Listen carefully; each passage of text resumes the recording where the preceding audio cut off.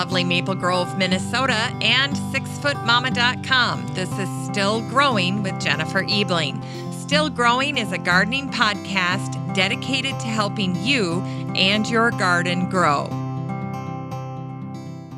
Hi there, everyone, and welcome to Still Growing, and thank you for listening. I'm your host, Jennifer Ebling. Well, I want to begin by welcoming new members to our online Still Growing listener community on Facebook. It's in this Facebook group that's called the Still Growing Podcast Group on Facebook. And they are Nicole Hall Van Herelveld, Lizzie Doyle, Joanne Scott Bunker, Peggy Ann Montgomery, she'll be on an upcoming show as a guest, Carl Kuntz, Danielle Bartholomew, and Danny Perkins, who's been a great contributor already. We've gotten to see some pictures from his garden. And then Susan Vollenweider, who's going to be on an upcoming show next week, where we're talking about ordering spring bulbs. And Susan is a columnist for the Kansas City Star, as well as a podcaster, one of the podcasters on the History Chicks podcast. And Susan is going to join me along with Frau Zenny, Jen McGinnis, and Julie Thompson Adolf of the blog Garden Delights. And we are going to be making our picks from the Color Blends and Van Engelen catalogs, making our top 5 selections. And then we're going to be speaking with Tom from Color Blends and Joanne from Van Engelen, and they're going to bless our selections and also make some suggestions based on some of the new and exciting things they have in the catalog, in addition to giving us tips and pointers on how to plant our spring bulbs so that we can have a great spring show in our 2017 gardens. So if you'd like to join our Facebook group, all you have to do is go to Facebook and then search Still Growing Podcast Group. It's our listener community. It's a great place to ask questions. You can share your own garden stories, interact with the great guests that are featured on Still Growing, and also connect with other listeners of the show. And it's also where I post all of the really awesome garden giveaways and promotions for my guests and sponsors, and there's certainly going to be one with today's show. So I'm really excited about that. So go ahead and check it out. I'd love to meet you in the Still Growing Podcast Group on Facebook. It's also where I curate and post some interesting things that I read during the week. And this week I feature a post from Alan Bush. And this post was on Garden Rant, and it caught my attention because the title of it's called The Fantabulous Tomato Sandwiches of Ralph Haas and Sarah Owens. And Sarah Owens is a James Beard award-winning cookbook author for her cookbook Sourdough, and she makes a tomato sandwich that is featured in this post that is, oh my gosh, it stopped me in my tracks, and I had to read this post, and it's on my list of things to make this week in the kitchen, a really good tomato sandwich. I also shared a post from a local nursery here in town called Tonkadale. They posted a brand new monarch video that was shot at their nursery, and all of the photos and videos were edited together by a guy at the nursery called Butterfly Bill. And I tell you what, it is a fantastic video, a monarch video. So if you're looking for some monarch inspiration, or you have a Monarch Monday kind of post thing that you do, this would be a great thing to share. I'm taking the kids there actually this week because they also have I think 15 they mentioned that are in the chrysalis stage right now at the nursery, and 10 caterpillars that are chomping away on milkweed. So it'll be a great opportunity to show the kids these monarchs in various stages at the nursery. So, and there's also a cool video that I posted this past week of a ladybug taking off in flight. And if you think that their wings are limited just to the orange and black spotted hard outer shell, you are so wrong. There is a hidden pair of wings that comes out from underneath. They kind of unfurl, and they look like the flaps of an airplane. I kid you not. So go check that out. It's an awesome, very mesmerizing video of a ladybug taking off in flight. So if you want to check these out, head on over to the Still Growing Podcast Group. That's our listener community on Facebook. Well, we start this week with our 8-week series of All the President's Gardens. We were going to try to cover 2 chapters a week, and then someone suggested to me that we just do 1 chapter a week, and then that would take us all the way up to the presidential election. And I like the timing of that. So I think that's what we're going to do. So if you haven't yet, go ahead and buy let's see. It is Marta McDowell's All the President's Gardens. And what I wanted to check for you were the prices. You can get it on Amazon for $20, about $20. And the Kindle version is $14. So however you choose to get the book, we'll be starting that this week. And we're going to be starting with the very first chapter. It's called Versailles on the Potomac, and it covers the White House grounds during the decade starting with 1790. So go ahead and get the book, and then you can read along with us. All the posts for this online book club are going to be in our Still Growing listener community, and I'll be posting kind of some supplemental material as well as questions that you can be reviewing or using if you're a garden club and you want to follow along as kind of a fall activity in your garden club this year. Well, my garden tip for you this week is to open up that garden, especially if you're in a northern garden and you recognize that we're probably about 6 to 8 weeks away from wrapping up the season. So one of the things I do starting in September is begin to open my garden up to friends and family who are interested in putting together bouquets for their fall tables. It's a great way to share your garden with others, but it's also a sneaky way to get a head start on cutting back and cleaning up your fall garden. Of course, there's some habitat that I leave standing in some of my beds, but in the cutting gardens, I love to open them up to friends, and this is the perfect time of year to get going on inviting people into your garden. Well, my guest today is Anna Thomas, and I have been waiting to release this episode because it's one of my favorites. I learned so much from Anna, and I love to tell people that when I first started researching her background, I had stumbled on a bio that had started talking about Anna Thomas, filmmaker, and I quickly breezed through those because I thought, I'm looking for a cookbook author. And then I started to put together that, oh my gosh, this woman is so versatile and talented that she not only is a cookbook author, but really her day job is being a filmmaker. And she serves on the faculty of the American Film Institute. One of her films has been an Academy Award nominee. I am so in awe of this woman. But today she's on the show because of her cookbook, Vegan Vegetarian Omnivore. She also wrote The Vegetarian Epicure in 1973, and that book transformed the landscape of vegetarian cooking. And Anna shares with us the tremendous story of how she got started as a cookbook author. It is just something else. So wait to hear about that. Talk about filmmaking. That story alone could be the basis for a movie. So I know you're going to enjoy that. I just found it thoroughly amazing, so captivating, and so sensational, really, when you think about this book coming together in the early 70s before social media, just the timing and the circumstances surrounding the publication of that first cookbook for Anna Thomas. Wow, you're going to love it. The other cookbook that she is well known for is her cookbook, Love Soup, and that won a James Beard Award. And it's perfect timing, I think, for fall to go out and get a cookbook called Love Soup. So if you're not familiar with that, that's worth checking out. And Anna has a pretty spectacular special event coming up on September 23rd.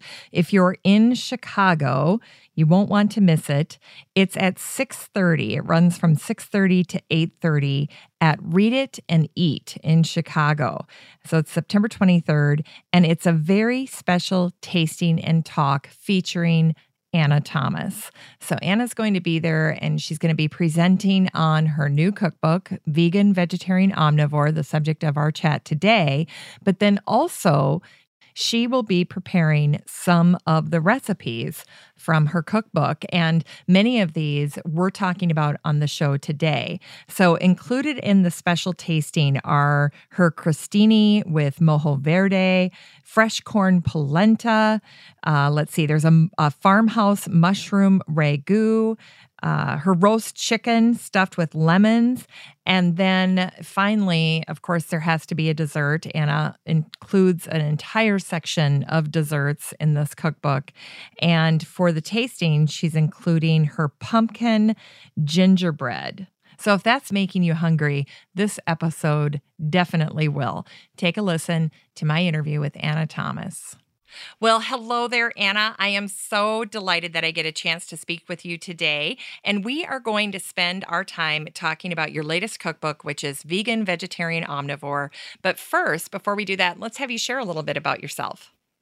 Well, I would love to do that. And thank you so much for having me. It's really great to have the chance to talk to you and to talk to gardeners. Yes. Basically, the thing that I think people who use cookbooks need to know about me is I'm a home cook. I'm not a chef. I've never worked professionally as a chef. I don't have a restaurant. I'm not a caterer. I'm not any of those things. I'm a home cook. So I think I understand the home cook, you know? Yes. And because basically my day job, so to speak, is I'm a screenwriter and a filmmaker. But I've been cooking and writing about food since I left home and went to college. That's when it all started. When I went away to UCLA, I had to find a way to, feed myself because I certainly couldn't afford to go out to eat. And also I was becoming a vegetarian around that time, and there wasn't a lot out there for us. This was back in the early 70s. And there really, even in California, even in Los Angeles, there really wasn't a lot out there for vegetarians. So for one reason and another, I kind of had to learn to cook. And I hadn't cooked much when I lived at home, but I started cooking and I found I loved it. And it's interesting what happened, because then all of these things I realize now, all these things sort of clicked in. Like the fact that I lived in a house where there was home cooking going on all the time as part of daily life, you know? Mm-hmm. I think that's so important, even if you're not doing it, even if somebody's not saying, here's how you make this, you know? Yes. Just the fact you observe that's what happens. And so I started cooking. And of course, I was sort of becoming a vegetarian at that time. And by the way, that was not a decision that I made at some point. I didn't say, okay, I'm going to be a vegetarian starting tomorrow, and here's what I'm going to do. It was just something I realized that was happening. Gradually, I was eating less and less meat. And then one day I said, well, I guess I'm a vegetarian. Okay. Here's what I'm eating, you know? And so not only was I learning to cook, but I was sort of figuring out a way of cooking for myself and figuring out the kind of food I wanted to eat. And just as there weren't really restaurants for us at that time, there really weren't cookbooks for us either for vegetarians.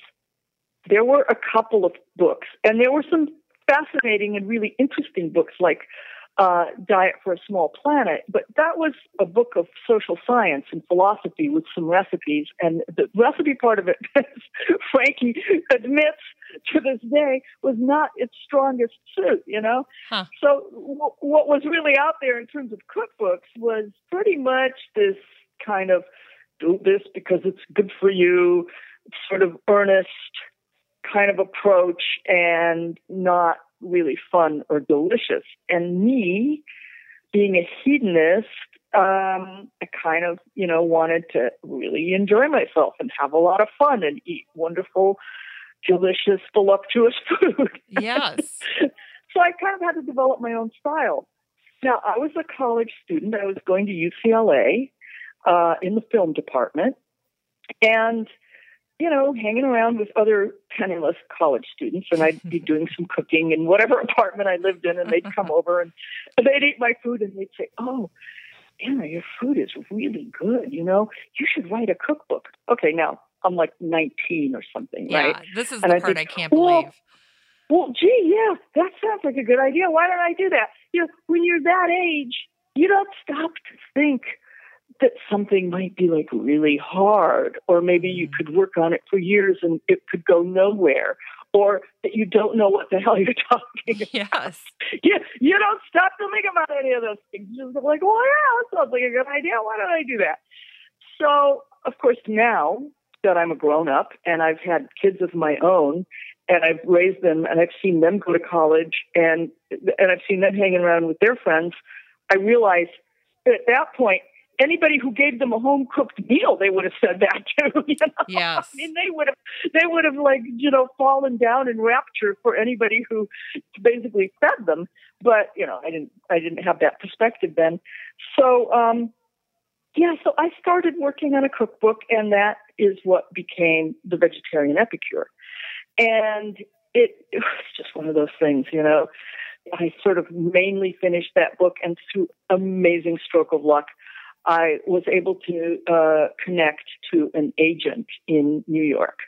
This was just complete luck that I knew somebody who knew somebody, Wow. It's just one of those things.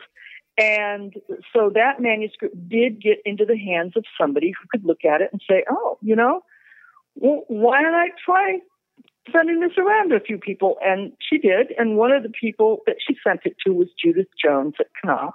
Wow. And Judith, who was Julia Child's editor famously, but also the editor of many interesting people, looked at it and said, this is the voice that we need right now. This is the new, fresh approach. We need this. We're going to publish this. Wow. I had no idea. When I tell this story now to friends of mine who are also food writers and have cookbooks, they want to kill me, basically. But, because they go like, how did that happen like that? And you didn't even have to, go crazy for years trying to find somebody to look at your manuscript. That's awesome. And I tell them, don't hate me, because believe me, I have been beat up so much in the film business that it more than makes up for it. Oh, wow. So anyway, but that was an amazing moment. And the book was published, and it became a huge bestseller. Yes. It became and of course, I didn't know. I was just going to school. I mean, this is pre-internet and all of these things. Yes. And back in the dark ages of not the digital world as we know it today. And I'm just, taking finals and making my student film and going to classes and, and all of a sudden I get a royalty check. And I'm like, what? I get actually get more money here other than that little advance I got. Oh, wow. Wow, this is great. Yes. And then it just grew. It grew. And thank goodness, because it really got me through graduate school. It paid for my thesis film. So that was a good thing. But that's how I got started. It was just one of those things where I was very interested in cooking. I was learning to cook, and I was finding a type of food that I loved, that would be delicious, but that was vegetarian, but not in any way about self-denial. And I was interested in it, and I did it. But I never looked at it as a career. I looked at it as something I was doing while I was in film school and while I was doing these other things. And in a way, it's kind of stayed that way for the ensuing decades. I've kept writing about food, not constantly. I only write a book or write an article or something if I think I have something to say.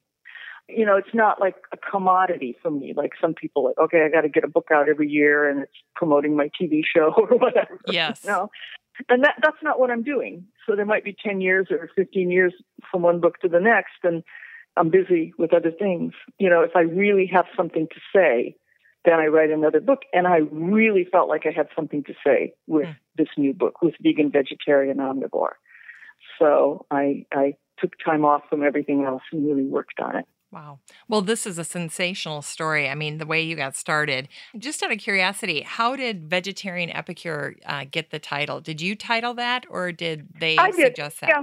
You did? No, I did. I came up with that because I thought I want to tell people it's vegetarian, but I really want to also say something else here. I want to say the idea here is that it's good food. That's my main goal, my starting point, and I hope my end point is that it's delicious food. And the word gourmet had been overused, I thought. It had been used so much that it sort of started to not have that much meaning anymore. Wow. So I thought, what's a better word? Well, I'm a writer, so Yes. I like think about words. So epicure it was. Yeah. And do you think because you were young and because you were learning that it was that mindset that helped you create it in such a way that it was a good introduction for people to begin to cook vegetarian? I think that's probably part of it. I think that there were a lot of people my own age at that time who were becoming vegetarian. And so there was a real need for it, that people really wanted something like that. This came along at the right time because I was part of a generation, and whether you're thinking about that or not, you reflect the geist of your time and you reflect the feeling of your time. And the big question is, are you a tiny bit ahead of the curve or a tiny bit behind the curve, Yeah. Right? That's right. That's what it often just comes down to. I think that my concerns were a lot of the same concerns that a lot of people my age had, but also people like good food. That book did not sell 1 million copies only to vegetarians. And I've had mail and comments from people over the years and the decades talking about how much they love that book and how much they cooked from it, and they love this recipe or they love that recipe, or we make that Russian vegetable pie every single time for so-and-so's birthday, or, I get comments like this. It was just a whole lot of good food. So there was that too, and cooked by somebody who was not a professional. So everything about it was completely doable for anyone. It's so funny you mentioned that Russian vegetable pie because I sent the word out to my garden blogging community, and I said, hey, I'm interviewing Anna Thomas tomorrow. Do you guys have any questions or comments? And I had somebody write back and said, that Russian vegetable pie. It's just, you can't make it up. That is hilarious. People still comment about these things. I know. I'm going to have to. I don't think I've made it in like 30 years, but I'll have to do it again. Oh my gosh, Anna, you have got to make that. That's like your that's one of your signature dishes, is it not? I know. It really is. It's so good. I remember it very well. It's layered with things like sautéed cabbage and sliced hard-boiled eggs, mushrooms, all these different things in a big pie, and it really is pretty fantastic. The more I think about it, I'll tell you what. When I come out to Minneapolis to do an event, we'll make a Russian vegetable pie out of stuff from your garden. How's that? Oh my gosh, that would be fantastic. Let's do it. Let's do it. I'd love to. Okay. Well, I tell you what, and I have a woman here in town who has her own olive oil shop, and she has a growing connection to a grower in Italy, and he gets her this amazing olive oil and balsamic, and it's just such high quality. Once you've had it, you can't handle anything else. So we'll have her come over and she'll add. Difference. Oh my gosh, it's awesome. Yeah, a good olive oil can change your life. Oh, yeah. She gave me a tasting after my garden tour, and I was just falling over. I mean, my friend who's married to a Persian was just like, I need to buy some of this, and she was prepared to sell her one bottle, and she goes, no, I'm buying all of them. She goes, I'm buying everything you brought. So, yeah, it was just tremendous. So one of the first things that I noticed is I was reading your online reviews. I love to read reviews. I love to read what people are tweeting about. And when it comes to your book and your work, people are so emphatic and so loving. And I was struck by how many people said, I learned to cook from Anna Thomas. And now hearing you emphasize the home cook aspect, I mean, it makes so much sense to me. Yeah, I'm one of them. I'm not different. You're not. And a lot of times people say, oh, Anna, she's a chef, when they're introducing me to somebody. I go, no, you don't get it. I'm not a chef. I know you're trying to pay me a compliment, but that word actually has a specific meaning, and I'm really a home cook. That's what I am. And it really makes a big difference in how you approach things. And I have friends who are chefs, and I love cooking with them. Well, I'll tell you, I love getting my friends who are chefs into my kitchen and watching them. It's fantastic. And also, everything gets really easy for me because they do all the hard stuff. Yes, they're prepping away, I bet. They're great. But what I do is really, I'm doing that home cook thing, and it's wonderful. It's a wonderful thing to do. And you do it too. I know. You do it with your kids, right? You cook with your kids. You bring them in the kitchen with you. Yes.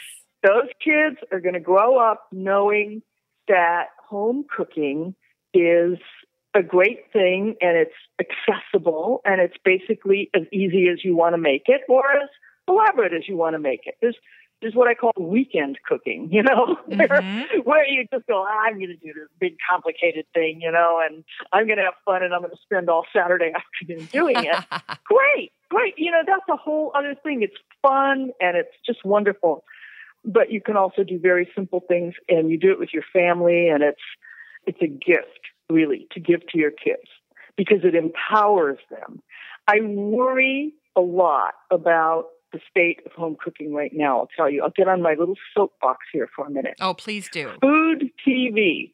And I'm guilty. I've been on food TV as a guest on some shows, and some of these people are great. They're wonderful. But the whole phenomenon of food TV really worries me. The Food Network and what is it, 2 or 3 of them now.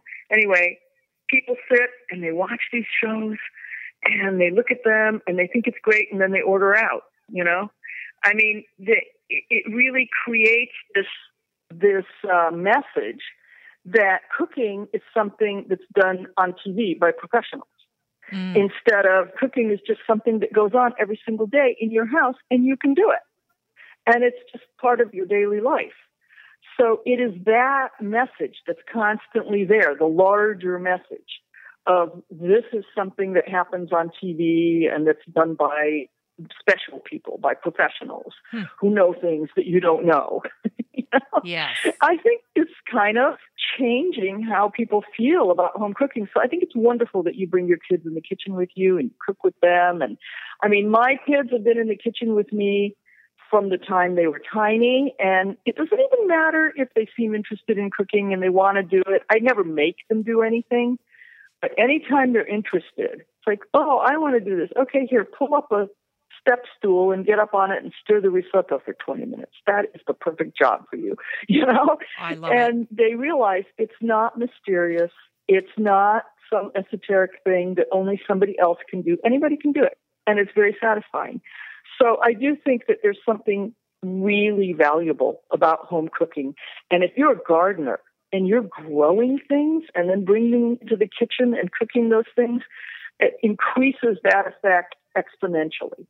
You're so close to your food in a way, and understanding where it comes from and having that sense of empowerment that you're doing it. I just think it's fantastic. I've only gardened with vegetables and herbs a little bit, but whenever I've done it, I've just been so thrilled with myself. Wow. Whenever I've grown those great tomatoes. Absolutely. It's just been so exciting and wonderful. I encourage that in every way I possibly can. And the other thing about cooking and why I love it so much, I realized I had an epiphany at one point. I'm a creative person and I work on creative projects, yes. right? Mm-hmm. I write scripts, I make movies. It takes years. You start writing a script and you're on draft 6 at some point, and then you're trying to raise the money for that movie or get it sold to a studio or to a production company. And then, if you're lucky and you get a green light and it's going, then it's another year of production, and then you're in post-production. And then, by the time you get to that point where you get the satisfaction of the created thing being there and being, you hope, enjoyed by others, it's like you're practically dead. Oh my So with cooking, it's this wonderful experience. You have the idea, you think about it, you put a few things together, you do some work, you do your little creative process, you gather a few friends around, you sit down, you eat, you enjoy it. It all happens in the space of one day, and it's so exciting and satisfying when you have that whole creative process in a short space of time like that. We take it for granted. We don't think about it. Yes.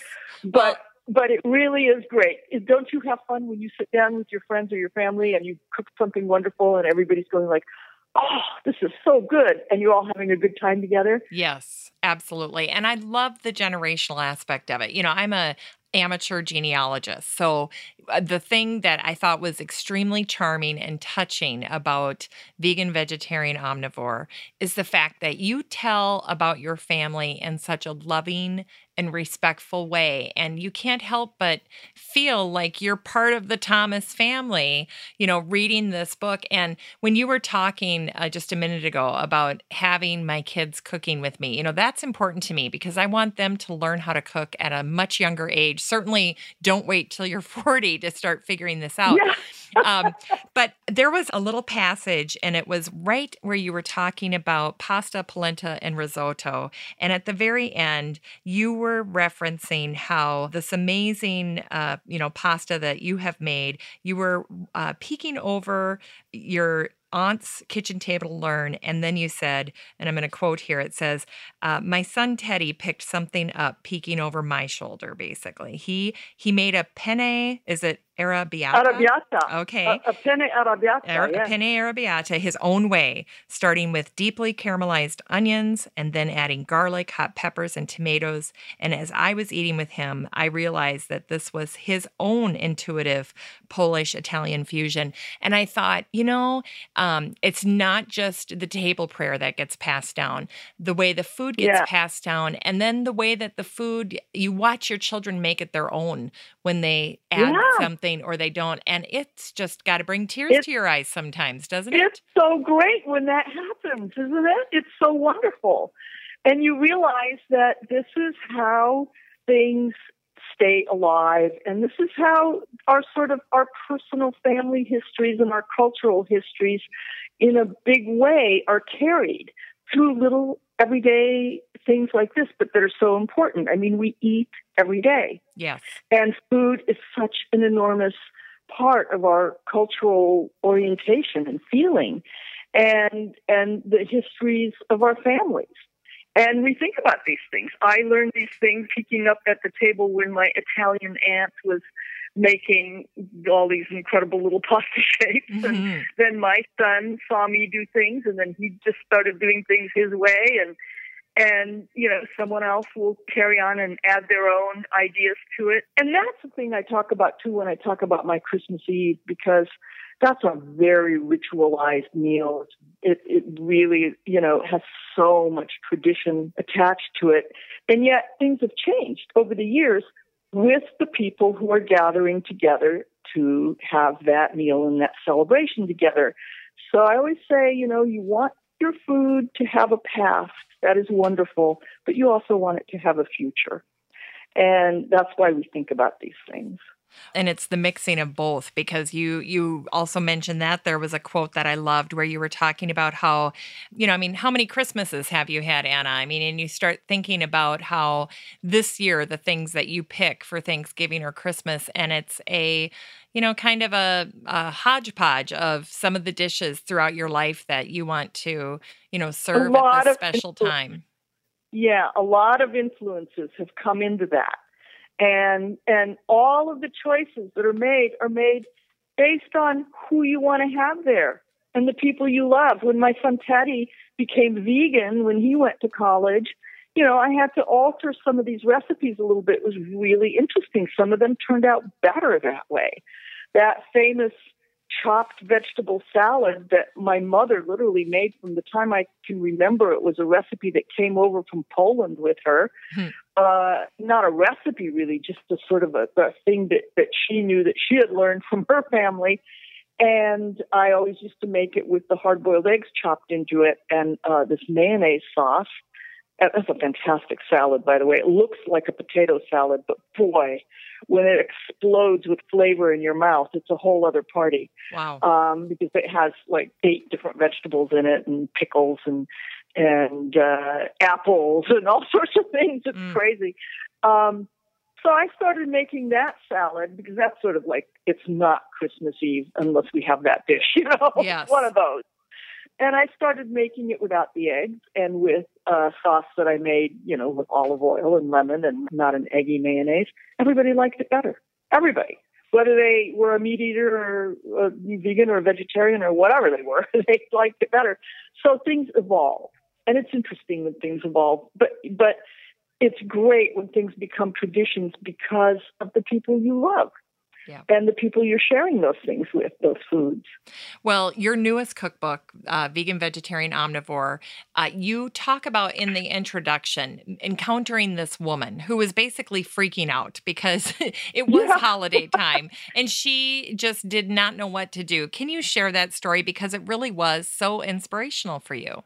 You know, it's interesting because I've had so many people share these kinds of laments with me. And, people find out that I write about food, and then they start, immediately talking to me about their food problems. I don't know what to do. I have to have the family over for... That was the case with this woman. We were in the Union Square Market in New York, and I was with Maria Guarnaschelli, my editor at Norton, and we ran into this woman who was somebody Maria worked with, actually, at the office. And the minute she knew who I was, she started talking to me about this. Oh, what am I going to do? I have to have everybody over for Thanksgiving this year. I don't know what to do because this one doesn't eat that and that one eats only this and this one wants something else and that, and I just want to give up. I just don't know what I'm going to do for them. And I just want to maybe we'll just go to a restaurant. And I thought, oh no, this is terrible. This should not be. And also the irony of it is we're standing in the Union Square Farmers Market in New York, surrounded by this bounty of gorgeous produce. Wow. And she's talking about how she doesn't know how to feed her family at Thanksgiving. So the conjunction of those things, was making my hair catch on fire. And I didn't, and I said, no, don't give up on it, please. You don't want to not have your family over and not have everybody gather at the table together. This is a wonderful holiday. It's a wonderful thing to do. And I thought, there's got to be a better way. We can't just quit on the idea of hospitality. We can't just quit on it. If we quit gathering together and sitting down at a table together, we're quitting civilization, Yes. And that's not a good thing. So I already was thinking along the lines of this new book, and that moment just sort of crystallized it for me. And I had other moments like that with other people. And I thought, there has to be an approach that works, that will help people take some of the stress out of this and give them a little roadmap, a little direction on how to have a meal where you can have different people who eat in different ways, all sit down together. Nobody is picking their way weirdly around the edges of the plate, and feeling sidelined. But at the same time, nobody is feeling guilty, like somebody's looking at them like, oh, you're eating that. Yes. I mean, I don't want either one of those things. Hospitality is very, very important to me. And I think when you gather people at your table, you want to honor everybody who's there, and you want to make everybody feel welcome and relaxed and have a good time. And so that's been my entire goal with this book. And what I decided after that conversation in Union Square and many others like it was, we are thinking about it backwards. We need to start with the food everybody eats. There's this basic range from vegans who eat only plant-based foods to vegetarians who also eat dairy and cheese and eggs, to omnivores, and along the way there's people who they'll eat some fish but not something else, and then you get to the omnivores who eat everything. And we grow up in a meat-centric culture, that's just the way it is. Yep. So for most of us, how we're used to thinking about these things is, you start with a piece of meat in the middle, and then you have some other things on the side. And that's how we were raised. That's how I was raised. Yes. That's how we think. And I thought, it's not easy or quick to change your way of thinking, which is why sometimes it's helpful to have somebody else give you that little roadmap. But what if we just started our thinking at the other end of the scale? If you start at where we're all used to starting, with the meat in the middle and a couple things on the side, what you're doing is you're immediately compromising, you're taking something away, you're substituting something, you're immediately compromising. That's exactly right. Or you're making two separate meals, and a lot of people have had to do that. And I hate that idea of making two entirely different separate meals. Because if you do that, let's face it, there's always going to be the A meal and the B meal, right? Yes. Yes. That's going to happen. You can't avoid it. Well, who wants to be eating the B meal? That's right. It's like, sorry, you get the B meal, Yes. Not me. I want the A meal. So I thought, what if we start our thinking at the other end of the scale, at sort of the greener end, and just start with the food everybody eats.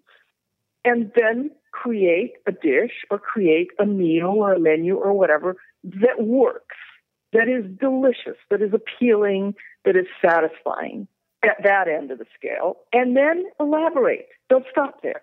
Elaborate and add just the right amounts of, something from the dairy world, or reaching out into seafood or into meat, just ever wider circles of ingredients.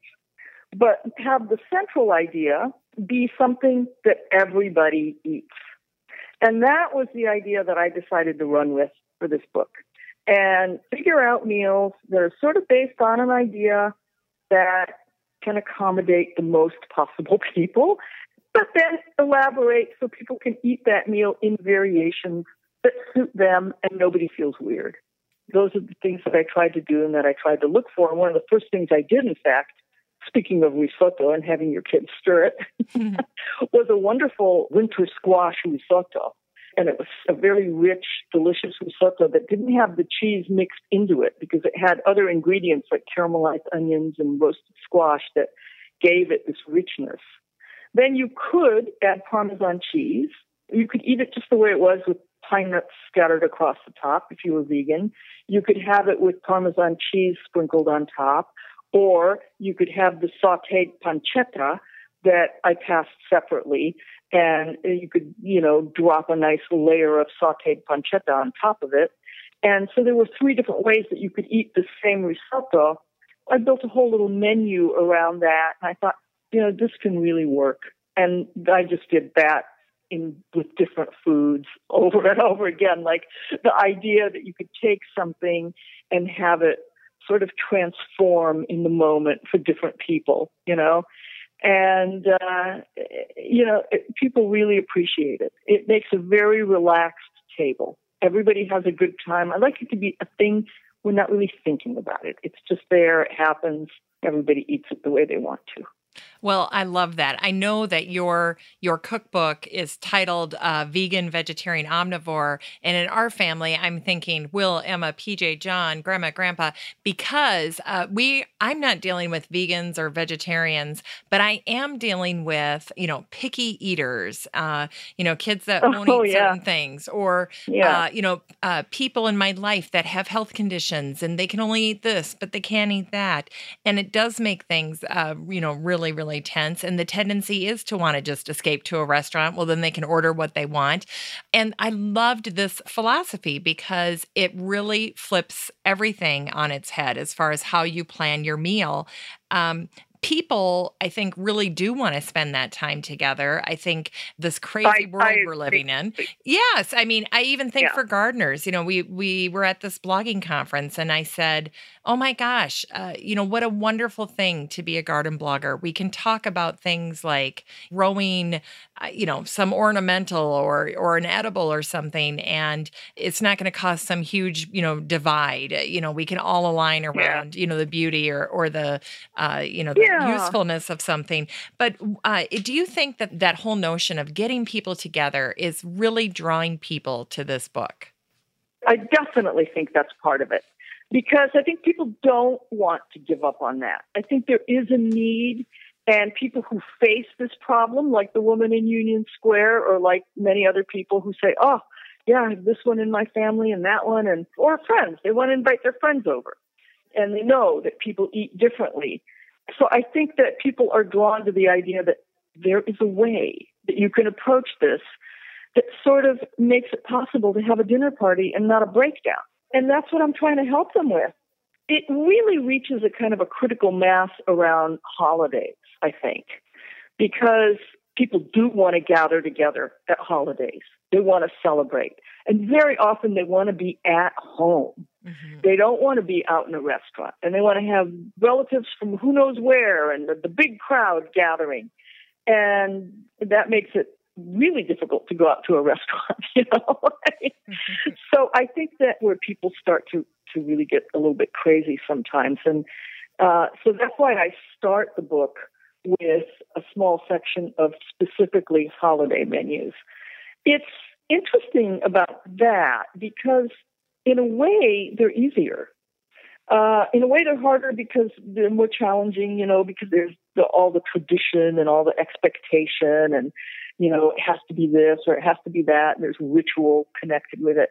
But in another way, it's easier because these are big meals, These are big meals already. You already know there's going to be a number of different dishes, and you sort of allow some time to prepare things, or other people join in and help and bring things, So that allows you to really have a sort of a larger arena for flexibility. You can make a Thanksgiving meal that has 10 or 12 different dishes involved, and then it really does become not that hard to make it a meal that can be adaptable to everybody. And actually, long before I did this book, in the New Vegetarian Epicure, which I did in the 90s, when was that? I don't know. I had a menu called Thanksgiving for Everyone. And that was not, it didn't start with a vegan menu. It started with a vegetarian menu that was like a really fantastically delicious standalone menu. If you were a vegetarian, you would not feel like you're eating side dishes, maybe, Okay.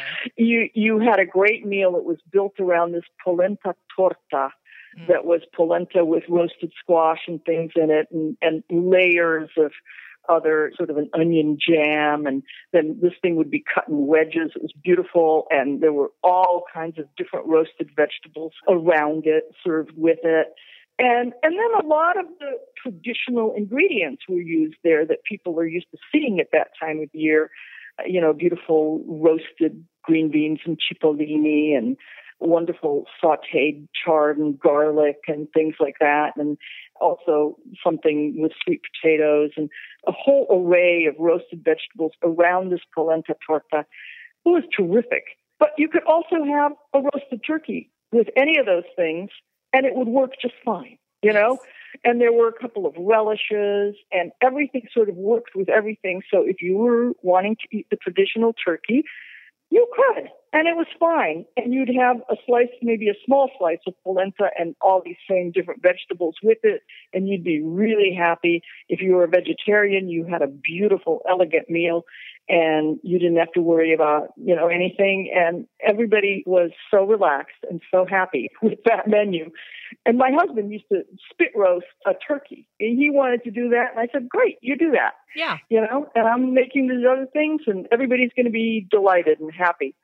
So that was kind of a way I dealt with a holiday because I was the one who was tagged for having the big meals, because we had a big dining room, and, we had the room, and I liked to cook and I liked to do it. So it was fine. It was just great.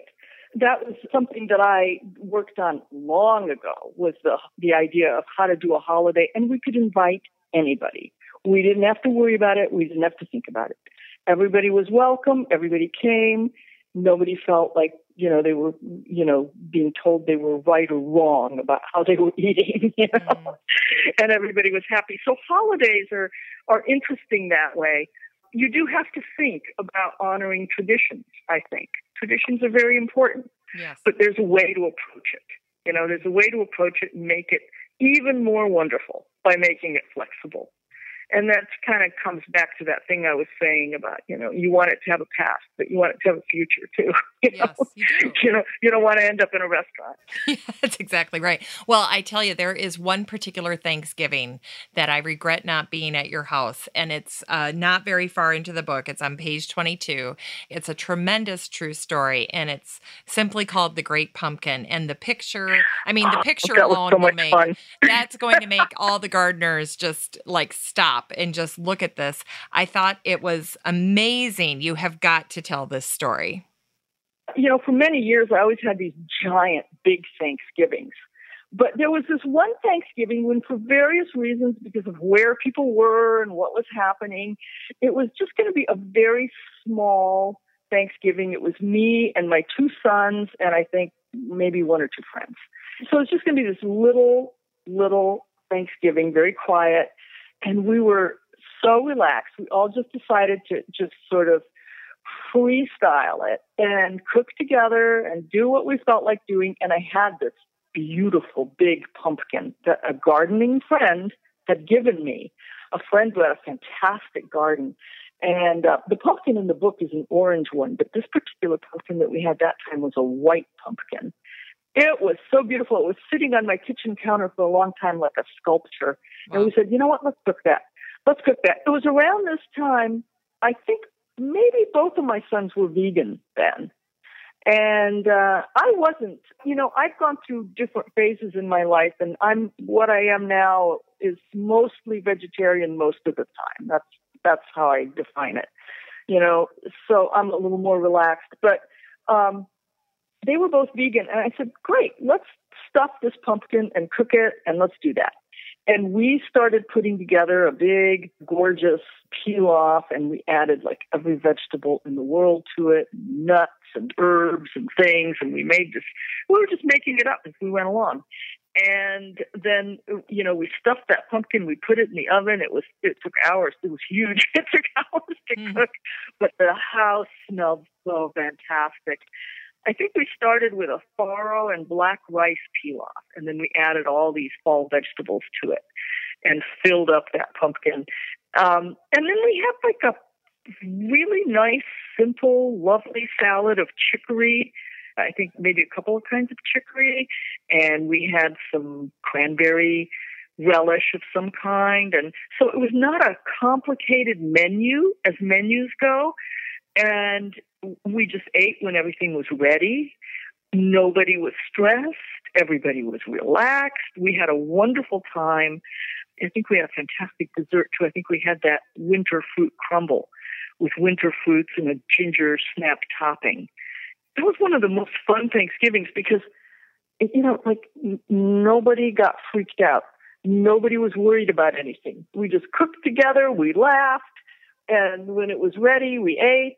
And it was so relaxed. It sounds lovely. So, it was great, But the big, huge Thanksgivings are also fantastic, But it was nice to know it can happen in a lot of different ways. Well, and I love how you were describing serving this pumpkin because you cut it into wedges. And it would just kind of fall away. It looked like a huge chrysanthemum when it opened up. We cut these wedges, and because it had gotten very soft, the wedges just fell backwards, and the filling kind of spilled around it, and there was this big cloud of steam. I love dramatic moments like that when you're serving a meal, and that one was entirely unexpected because we were just experimenting. Yeah, and 3 gold stars for you. That was awesome. Now, do you think, you mentioned your boys and they're vegan or vegan vegetarian, and that they are cooking. And do you think that the younger generation is less meat-centric than our generation or generations before? There's definitely a bigger proportion, I think, of the younger population. I think it's not just that we're more aware of them. It's a very active community online. The vegans and the vegetarians are talking to each other all the time on blogs and on Twitter and every kind of social media. And I think it's great. It's still a small slice of the population in general. But I think that one of the things that's happening is that more people are just shifting slightly within their own diet the proportion of meat-heavy foods that they're eating to more plant-based foods. In other words, people aren't necessarily saying, okay, I'm vegetarian now or I'm vegan now, but they might eat a number of meals in the course of any given week that don't involve meat. It feels normal to them. They don't really feel like weird about it in any way. So I think that there are different kinds of shifts happening. And it's because we're all just exposed to so much more information about so many things. And that's the good aspect of it. But younger people, yes, because they are the digital natives. They have grown up with social media, the internet, with all this information all the time about everything. So they're naturally just more sophisticated. It's not like it used to be that if you hadn't traveled to other parts of the world, you didn't have a clue, I mean, people sort of travel online all the time now. They get some sense. I mean, I'm not saying it's the same thing as really going somewhere else, but they have an idea that there are other ways of doing things in the world. And they try things. They seem open to trying things. People seem very interested in in experimenting and trying things. So I think that is true, and it's a good thing. Yeah. Well, and that's a great segue into my next question about this little piece you wrote called Détente. And it's right before the section on appetizers. And you shared this experience of living in, is it Lumiere? Is that how you say it? Lumiere, yes, in Provence, in the south of France. I mean, my gosh, that did you just feel like you were in a dream? I can't even imagine. But you were invited for drinks with this lovely retired couple, and this man said something to you. I thought it was very charming, and it left an impression with you. Can you share that with us? Oh, it really did. Yes. He was inviting us over just to walk across the courtyard and sit on their terrace with them and have an apéritif. And he said, "Un apéritif, c'est la détente entre la journée et le dîner." And he said it like, I'm giving you the truth here, Wow. And it means the apéritif that you have, that moment where you have your little, your little nibble and your little glass of something, that's the détente between the day and the dinner, meaning that's the moment when you sort of leave your workday behind and you take a break and you allow yourself to enter the evening and dinner, So and I realized from that, when he said that, he was really saying, put away the tension of the day and come into the evening where you have dinner. And it really is, dinner is a wonderful part of your day, and it's important. It's not like you just grab some food and eat it in the car on your way to the next thing, It's an important thing. It's something that you take the time to appreciate. You sit, you relax, you spend time with somebody. And I thought, boy, it's no wonder the French live long, Yes. They live to an old age, because this is a really important thing that he's telling me about how to live. Yes. And it did stick with me. Yeah. Yeah. Well, it's healing. It's healing time. It's nourishing time. It's restorative time. It is. It is. And it's community time. Mm-hmm. When you sit down to eat dinner with your family, and especially if any of your family have participated in any small way in helping make that dinner, it's just a time when you share things, or it's a time when you just hang out together. It's a time when little by little, in these little daily increments, your really strong sense of family and community kind of forms. And you need that. You need that time. I think it's a wonderful thing. One of the other things I was captured by in your book was the meze table. Is that how you say it? Meze?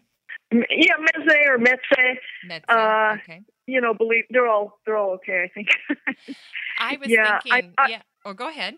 I love that. No, I love eating that way, because one of the things I love about it is the whole cultural concept of the meze table, which are all these Middle Eastern, room temperature, usually easy to prepare ahead kind of foods that are part of that big appetizer table. Yes. The thing about it is, you never order meze for yourself. When you're in a Middle Eastern restaurant, you're in a Lebanese place or a Turkish place or an Armenian place, you don't order meze for yourself. It is a thing that you order for the table. And I thought, this is part of what I'm writing about here, is that importance of all sitting down together. And it is impossible to eat meze alone. It's not a thing you can eat alone. Thus the title of that post. That's right. No one eats meze alone. Yes. And it's so important because you share and everybody's sharing and everybody's tasting different things and talking about it. And immediately you have that fabric of connection between everybody. So besides the fact that this is like some of my favorite food in the world for how it tastes, I also love the social implication of it. I love that about it. It is not a thing that you can order one of, for one person. Well, and as a gardener, I was struck because I thought, hey, if you're a gardener and you're not sure what to do with your garden harvest, this is such a simple concept. These dishes are all separate. Sometimes it's just, and it's vegetable packed. I mean, I was looking through your menu and it's loaded with veggies and herbs. And I thought, hey, this would be a great place for people to start. And the other thing I thought was great is you said, remember, it's not cheating to visit the Armenian or Greek deli for stuffed vine leaves or baklava. And I'm like, yes, because we have a grocery delivery company here in town that delivers from this place called Holy Land. And I love their baklava. It's fantastic. So I'm totally doing absolutely. This.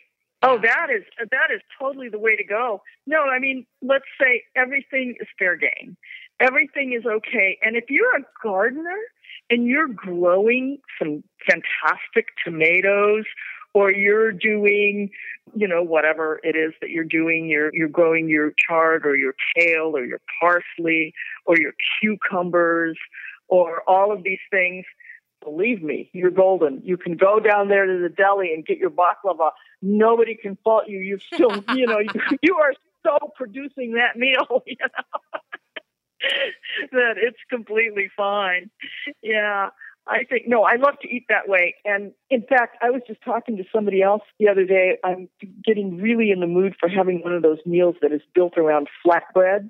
You make a couple of really good flatbreads, and flatbreads are such an easy thing because you do have to turn on the oven, but not for very long because they're thin and flat and they're like done. And, if they're thin enough, they're done in 20 minutes. And then you turn the oven off. So you can make your own flatbreads and sprinkle some of them with za'atar or just make them with rosemary or whatever. And very, very easy. Or you buy some good flatbreads. You can do that too. That's okay. I give you permission. Some of the things that I show in that menu is like these different fantastic spreads, like the one with roasted eggplant and poblano chili. And a lot of people grow eggplants, and then they only have like maybe one or two things that they do with those eggplants. They don't know what else to do. But roasting some eggplants when you have a chance to roast them, and then making something like this roasted eggplant and poblano chili spread, boy, that is delicious. Muhammara, which is made with walnuts and sweet peppers.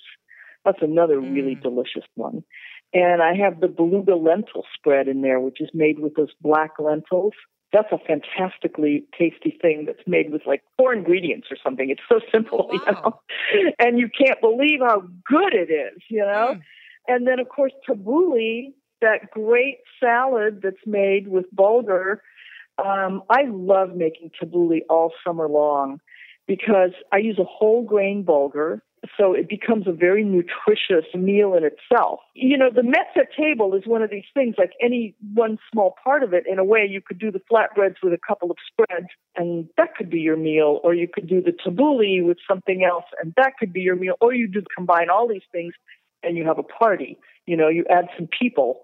It's absolutely the definition of flexibility. But for gardeners, tabbouleh, it's some good whole grain bulgur. You don't even have to cook it. You just pour boiling water on it and let it sit for 45 minutes or so. All right. Because it is the ancient Middle Eastern convenience food. The grain is actually cooked and then parched and dried out before. So you're reconstituting it. You're not cooking it. And this is a process that's been done for thousands of years. It's not a new thing, but it's an amazing product because you just pour boiling water over it and it reconstitutes and soaks up the boiling water. And then you have this wonderful grain, this whole grain, and then you just go to your garden and you start adding things to it. Lots of parsley, cucumbers, tomatoes. Wow. The one I show in the book has garbanzo beans in it as well, so that makes it a super high protein dish, even more than usual. You can do variations on tabbouleh. You add some chopped olives, or sometimes I add salt preserved lemon, a little tiny bit chopped up. There are a lot of different things you can do with tabbouleh. For a gardener, I think that's a wonderful summer thing to sort of have in your repertoire. And the other thing I show in that menu picture of the mezze meal is one of my favorites, and that is charred zucchini. The zucchini that's been charred on the grill or in the broiler if you're not grilling, and then it's dressed with olive oil and lemon and mint. Yes, so easy to get from the garden. Very, very easy to get from the garden and very delicious and very typical of Middle Eastern food. And this zucchini dish is so good. And a lot of people, they grow their zucchini plants, and then there's one night or one day when they just like get out of hand. And all of a sudden, you turn your back for 10 minutes and you turn around again, and there are these zucchini everywhere, yes. and you don't know what to do with them. Yes. And then they get a bad rap because they're so prolific. And then they get a bad rap because you have too many zucchini and you don't know what to do with them. And also, zucchini is a very watery vegetable. Yes, you're right.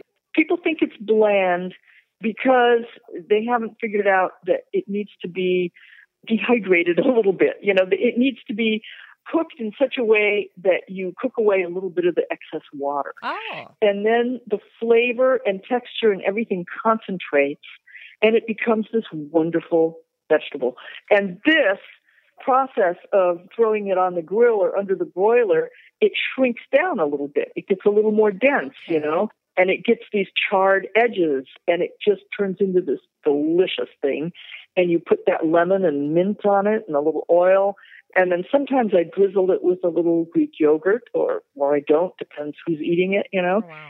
And it's a fantastic dish. So there you go. When you have a lot of zucchini and you're grilling, just grill up a bunch of spears of zucchini and do this, and everybody will say you're a genius. I'm going to give it a try.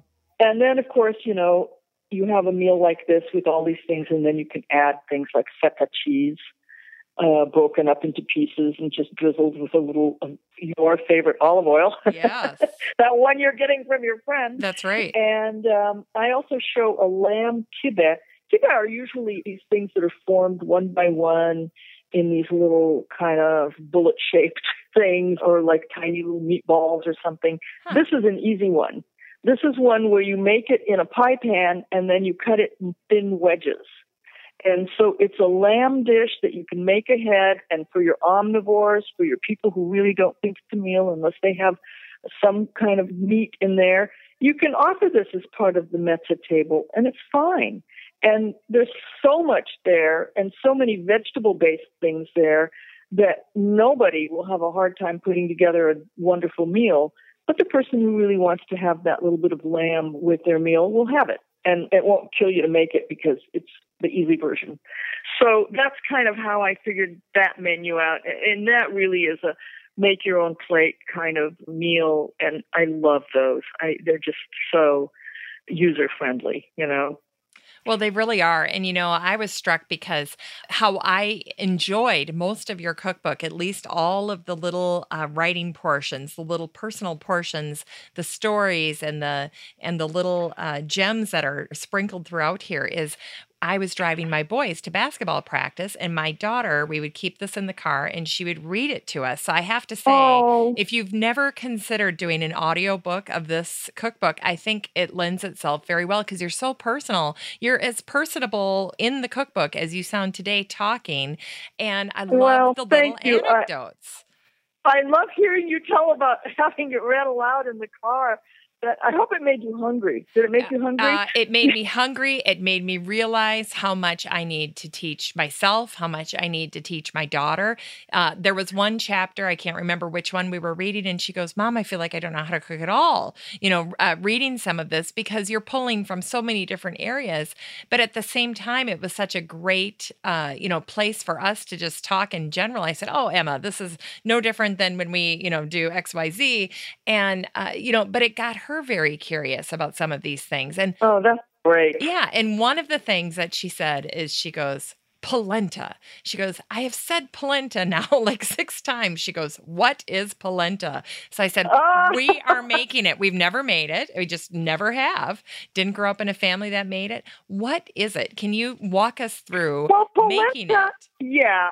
I mean, polenta is like the easiest thing in the world. Basically, it's the Italian version of cornmeal mush. Okay. Now, most of the time when you make, that cornmeal that you buy in the supermarket that you make cornbread with? Yes. You actually can do it with that. Oh. It's not exotic ingredients. Generally, when I make polenta, I buy a slightly coarser grind, and it's also very, very commonly available in supermarkets. And it is called polenta generally on the package, but you can also get like a slightly coarser grind of cornmeal. And that's the basic ingredient of polenta. And then there are a lot of different things you can do with polenta. You can make polenta as a sauce dish that you pour in a bowl like you would risotto, and then you put things on top of it. Or you can make polenta and spread it in a pan, and it gets stiff. And then you cut it into pieces and saute it in a pan or sprinkle cheese on it and toast it in the oven or something. And it's like sort of like in little sticks or wedges. And a lot of times in restaurants you see it served that way. Oh, so it's like a little pancake kind of. Not a pancake so much as a bar cookie, Really? Okay. Or a wedge. You spread it out in a big sheet pan, and then when it has become stiff, you cut it. Okay. And for that type of polenta, you make it with a little less moisture, a little less water or broth. Because you can make it just with water and salt, or you can make it with like a vegetable broth, or, you can add things to it that increase its flavor. And then there's the polenta that I have a recipe for here in this book, which is really going to be, I think, of interest to you gardeners in the Midwest. And that is my polenta that is made with fresh corn. If you grow corn at all, like I used to grow some backyard corn once. I remember how good that was to pick that corn. And when it was just picked, how delicious it was. But if anybody's growing corn in their garden, this is a wonderful dish to make during the summer. It's so intensely delicious because you're making some polenta with the cornmeal, but then adding to it a really substantial amount of fresh corn kernels that you've pureed. You just scrape them off the cob and puree them. And they go into the polenta, and also some caramelized onion goes into that polenta. Oh, wow. And that is so good. It is just delicious, and it tastes so rich. And you can add other things. You can add cheese or butter. You're already at a point where it tastes so rich that you would not know that it was a vegan dish. You'd think, this has to have butter or this has to have cheese in it already, but it doesn't. Really? Wow. And so that's a polenta that I recommend for people who have gardens. And then I like to keep it soft, pour it into a bowl, and then maybe have a little tomato sauce or some blistered tomatoes on one side, and maybe a handful of arugula or something as a garnish on top. And what a meal. That's like a simple one bowl meal, Yes. Well, and I saw you mention pine nuts too as a potential garnish. I thought, oh my gosh, it just sounded fantastic. And in the fall, if you still have corn in the fall, like the last corn, yes, and you make this and you have a mushroom ragu, that's a fantastic combination together. That is really a great combination. Wow. That's a stunning, stunning recipe. Is it one of your favorites? It is. I love that. And I love mushrooms, in any kind of form. So, yeah. Well, in the summer and in this heat in particular, it would not be fair to not talk about your farmer's market tomato salad. We are, and we're at the point where people are starting to put up pictures of their garden harvest, and the tomato pictures are some of my most favorite things to see, all the different things that are being grown out there. And, my friends are taking pictures, and I saw a beautiful Japanese white eggplant was the variety. And then all these beautiful tomatoes are coming in. And I loved it because you said, just go to the farmer's market and pick your favorite mix. And then you bring them home and you whip up this salad, and you said, add bread, wine, and cheese, and you're done. You have supper. That's right. Can you walk us You are through? done cooking. Yes. Can you walk us? Yeah, you're done cooking. It doesn't even feel like cooking. It just feels like combining. So you get all your favorite varieties of tomato. How do you put it together? What's if I was standing beside Well, you? I love purple Cherokees, for example, and I love those golden tomatoes, and there are different varieties of golden tomatoes. There's several different kinds. They're usually less acidic, and the purple Cherokees are a little more. I also love early girls. I love early girl tomatoes. And big beef, those are terrific. And lots of different kinds of cherry tomatoes, from the little teeny tiny grape tomatoes to, the much sort of fatter, longer ones. So I just go and I see what's there, what looks good, what appeals to me. I buy a few different varieties of tomatoes. I come home, I slice them up or cut them in wedges or leave the cherry tomatoes whole, whatever looks good to me.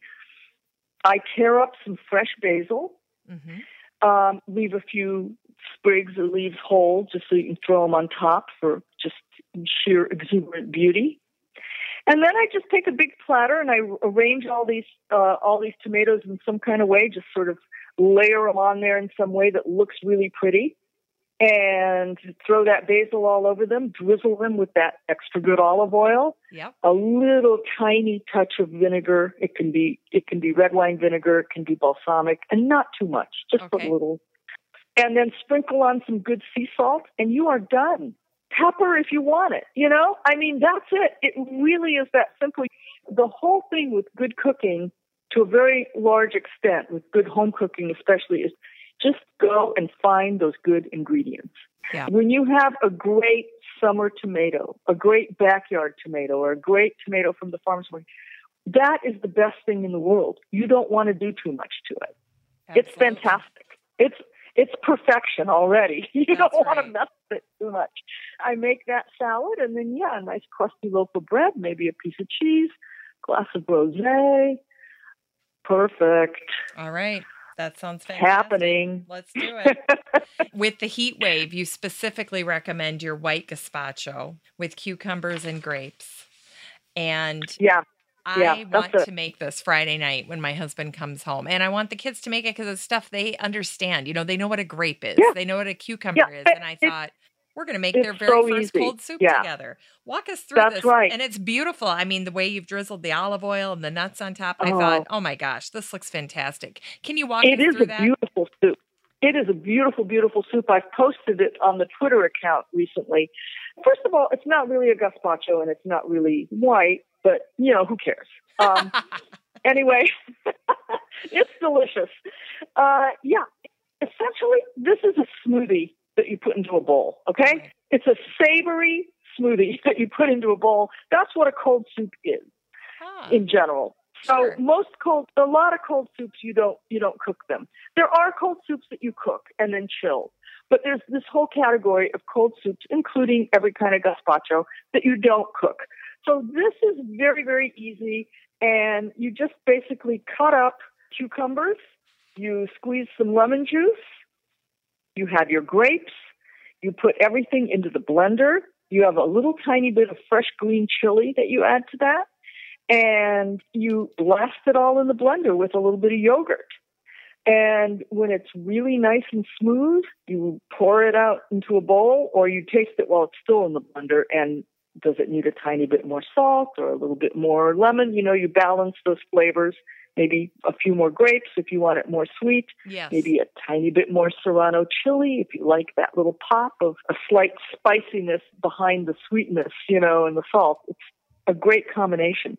Then you get it really cold. You put it in the refrigerator and you just let it get really, really cold. In fact, I like to put it in the freezer for the last half hour or 45 minutes. Oh, that's a great tip. And give it a little stir, but let it get extra cold. And then you pour it into bowls and you garnish it. And that's where you can have fun because it's like painting on this sort of pale, almost white, slightly green. It depends what kind of cucumbers you use. If you use the kind of cucumbers that you peel, it really is white. But if you use the Persian cucumbers where you keep the peel, then it's more of a very pale green. Okay. Really a beautiful looking thing. Wow. And I like to throw a few sliced grapes on top. I like to scatter a few sort of coarsely chopped almonds across the top, and then drizzle it with that extra fantastic olive oil. And that's how I serve it, and it is always a hit. Always a hit. And when it's hot and muggy, yes, this is like the most beautifully refreshing thing that you can eat. Okay, you talked me into it. We're doing it. And I just thought it was such a great, easy, simple, yummy thing that the kids could help with and would make complete sense to them. And when I say that it's a smoothie, they're going to get it even more. They're going to be totally on board. Yeah. I love that. It's a smoothie. You just put it in a bowl instead of in a glass. And then they can kind of paint with the olive oil or nuts of some kind. I love it. It's going to be fantastic. Something I know my gardening friends would just absolutely detest if I did not talk about, and that is all of your fantastic ideas about pestos, spreads, and dips. I have taught my kids how to go out and harvest basil and how to make our basil pesto, which is, that's the only thing I know how to make. And so we make it. Yeah. And we make it in droves. And that's a classic, and it's great. And it is. It's fantastic. But, gardeners typically, unless they're just going to grow something for sport to see what it's like, I'm going to try to grow an eggplant just to see what it's like. They're not planning on cooking with it. The longer they garden, they really just grow things to make certain recipes. So it's great, when we can expand, what they're using these things for. And there were 3 that really caught my eye. One was your carrot top pesto. And of course that spoke to me because you're using the greens on the top of the carrot. And the other one was, is it mojo verde? Mojo verde, yes. Mojo verde. And then this garlic cannellini spread. Could you talk to us about those? What you just named, that with one of those big flatbreads, that's dinner, and that's a wonderful dinner. Wow. That can be one of those things where the appetizer course, who needs anything else? Just keep eating more of this. It is it looks fantastic. Yeah, the mojo verde is a recipe that you take that to any party or serve that when you have people over, and you will be mobbed with people wanting to know what it is and what the recipe is. Okay. Because they expect it to taste like, it looks like a pesto, like a basil pesto, but it's got a very, very different flavor and feeling to it. It really pops. It is made with a combination of parsley, cilantro, and mint. Okay. So you have really quite large amounts of all of those herbs, and then garlic and some fresh green chili. You can do it either with serrano or with jalapeno, and always with chili. You add it a little at a time because they vary so much. Okay. And you want this to be a little bit spicy, but not kill you, Okay, yep. And then you grind all this stuff up together, olive oil. I think there's some nuts in it, and that's it. Not even lemon juice, just salt. That is so good. Oh, here's the other thing. Mojo verde is a Spanish recipe. I don't have it in front of me, so I'm just remembering it right now. Okay. But mojo verde is a Spanish idea. They have a million kinds, like gazpacho, Okay. And you add a little bit of bread, of baguette, that you soak in olive oil and red wine vinegar, just like you do for gazpacho, for like a tomato-based gazpacho. Huh. And you add that, and that gets ground up into it. That's a very Spanish kind of thing. But it's mostly parsley, mint, and cilantro, and that little bit of chili and quite a good amount of garlic. And the flavor of this just sings. It is just so crazy. People love it. I have heard, what is this? So many times when people taste it. Yeah, it's fantastic. So if you're a gardener and you have those are all like weeds, basically. It's very easy to grow herbs.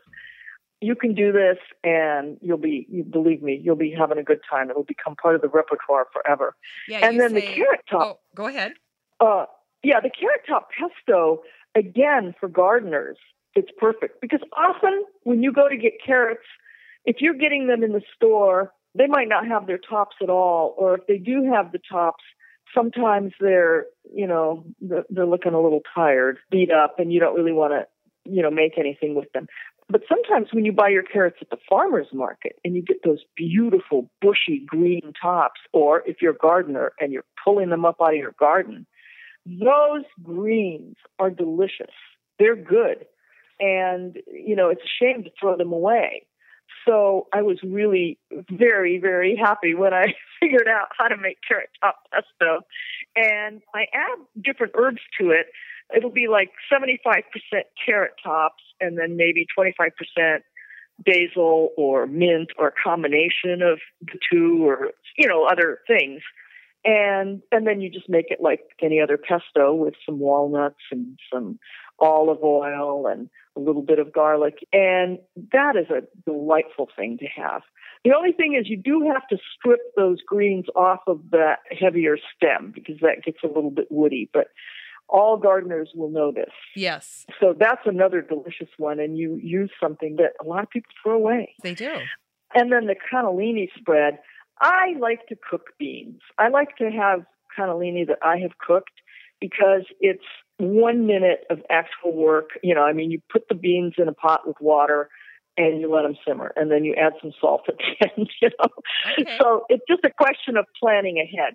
And I do like to cook beans from fresh dried beans. In other words, get a good quality of dried beans. But you want to do this on the spur of the moment, and you haven't thought about it, and you haven't cooked your own beans. Yeah. It's okay. You can take a good quality can of cannellini, drain it well, rinse those beans, and you can do this with canned beans as well. Okay, great. And again, it is so easy. In under 10 minutes, you've got this. Lemon, olive oil, a little bit of garlic, some good sea salt, and maybe some fresh thyme chopped up and mixed in there. And wow, it's so delicious. And also, I might add, a really powerful protein hit. For your people who aren't eating meat, if you have something like this, that's something you can relax about the rest of the meal because you're not looking for that protein. It is already being delivered right here. That's kind of the interesting thing about some of these appetizers. You can sneak a lot of nutrition in there. Well, and all while three people of these are having their vegan. drinks. Yeah, which is great. And I didn't notice until a couple of days after I'd started reading this that each one of these recipes starts out with a little bit of a little sign. Like on these, it says vegan under each of them. Yeah. No, we try to identify everything for people to make it really easy. So we have a little tag. Yes. It'll always say vegan, or it'll say vegan or vegetarian, if there are like a couple ways to do it, or it'll say vegetarian or omnivore or vegan. It'll say what the recipe is going to give you, what the options are going to be. Can we take a few minutes as well to talk about risotto? Because that's one of the harmony foods. I mean, who doesn't love risotto? Yeah. I've never Everybody made it. Yes, the kids love it. We do eat it. I just don't make it. So walk me through making it. Is it hard to make? No, it's not hard to make. I don't know what all the mystery is about risotto, but it's not hard to make at all. You start by sautéing a little bit of onion or some shallots or something. All right. And then you add the rice. You just have to have the right ingredients. You have to have the right kind of rice. Arborio rice is very commonly available now, so it's not hard to get the right kind of rice.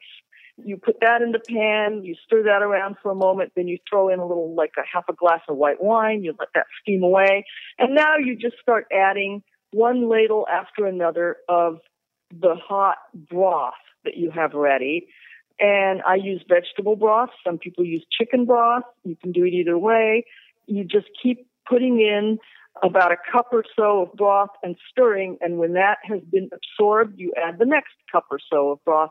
And then somewhere along the way, depending which kind of risotto you're making, you will add other ingredients, like you'll add your chopped tomatoes if you're making tomato risotto, and your herbs, or you'll add your roasted squash and caramelized leeks or whatever, if that's the risotto you're making, or you'll add your sautéed spinach that's been chopped up. Depending what kind of risotto you're making, you will add in those other flavoring ingredients. But basically, you're just adding liquid and you're stirring in this pan until it reaches the right consistency. And when it's exactly al dente, perfect to the tooth, not mushy, but not crunchy anymore, Yes. You're done. And That's everybody better be sitting at the table waiting at that moment. but But it's easy. I always say, like, I don't know, why people get stressed about risotto. It's a one-handed dish. You can have a glass of wine in the other hand.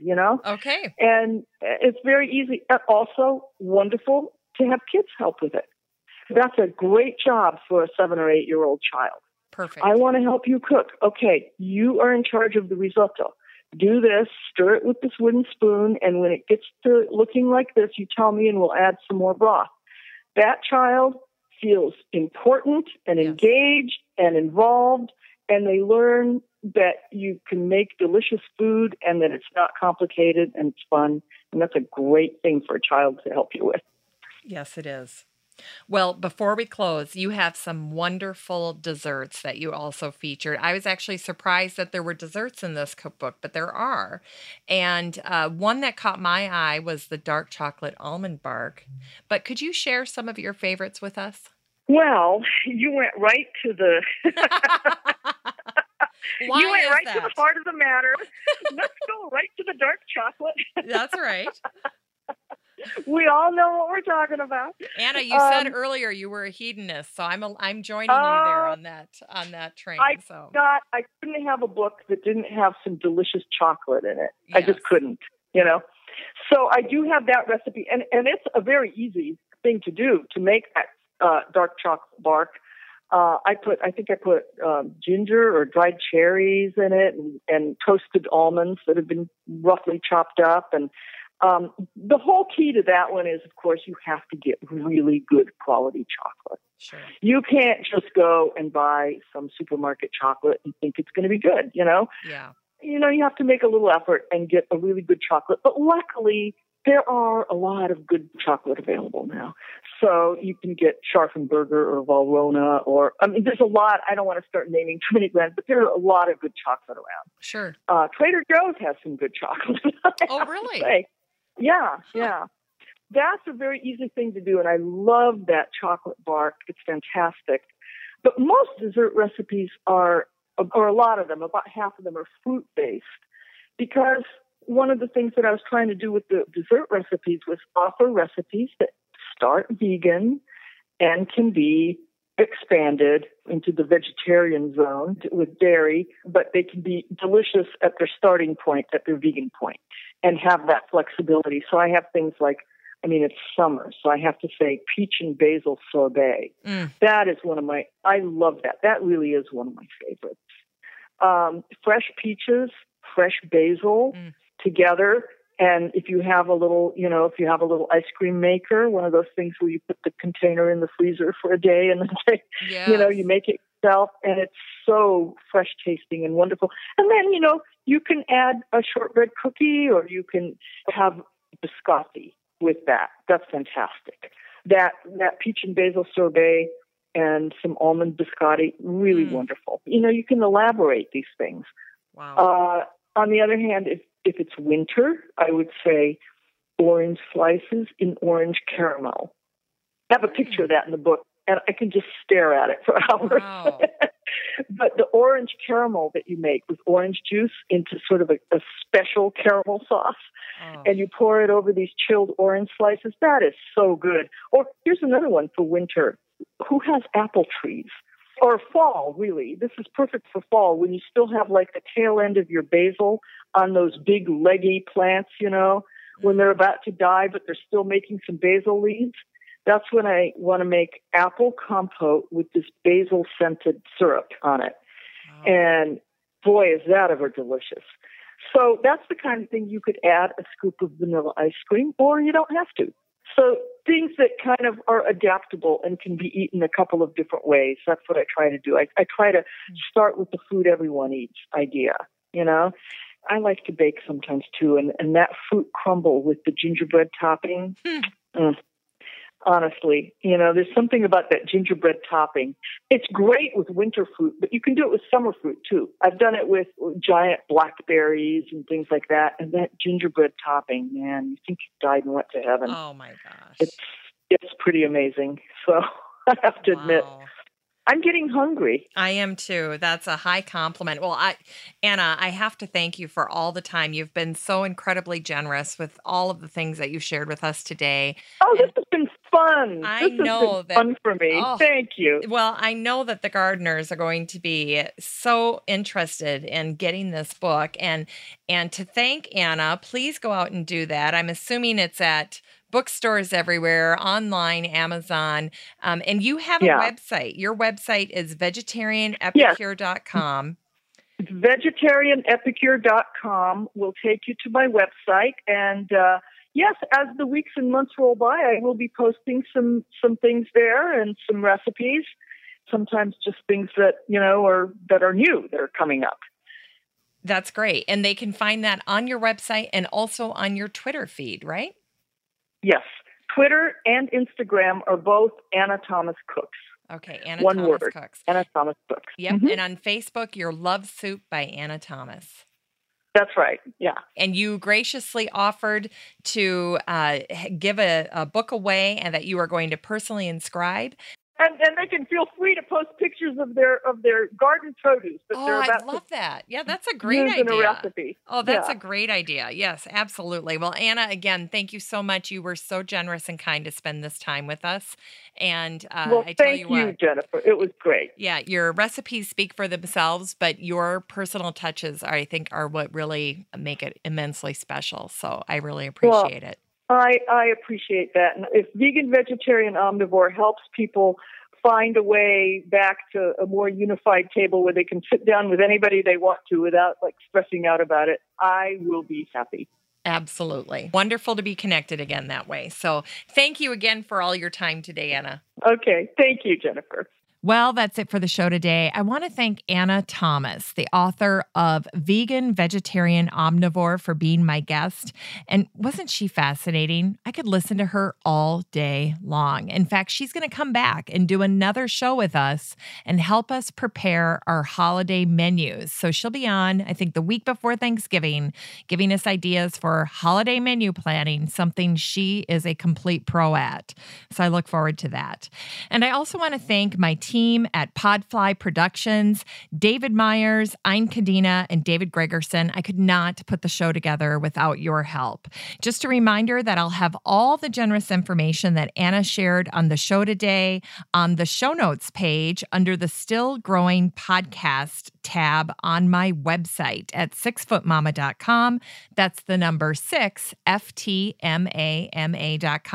And don't forget, if you really like the show, I'd like to invite you to join the Still Growing Podcast group on Facebook. It's a great place to ask questions. You can share your garden stories there like Danny Perkins has been doing, interact with great guests featured on Still Growing, and also connect with other listeners of the show. And don't forget, it's also where you can find out information about how to win that fabulous personally inscribed cookbook from Anna Thomas. So please go ahead and check it out. I'd love to meet you in the Still Growing Podcast group on Facebook. Still Growing with Jennifer Ebling is a 6footmama.com production made in lovely Maple Grove, Minnesota. Still Growing is a weekly gardening podcast dedicated to helping you and your garden grow.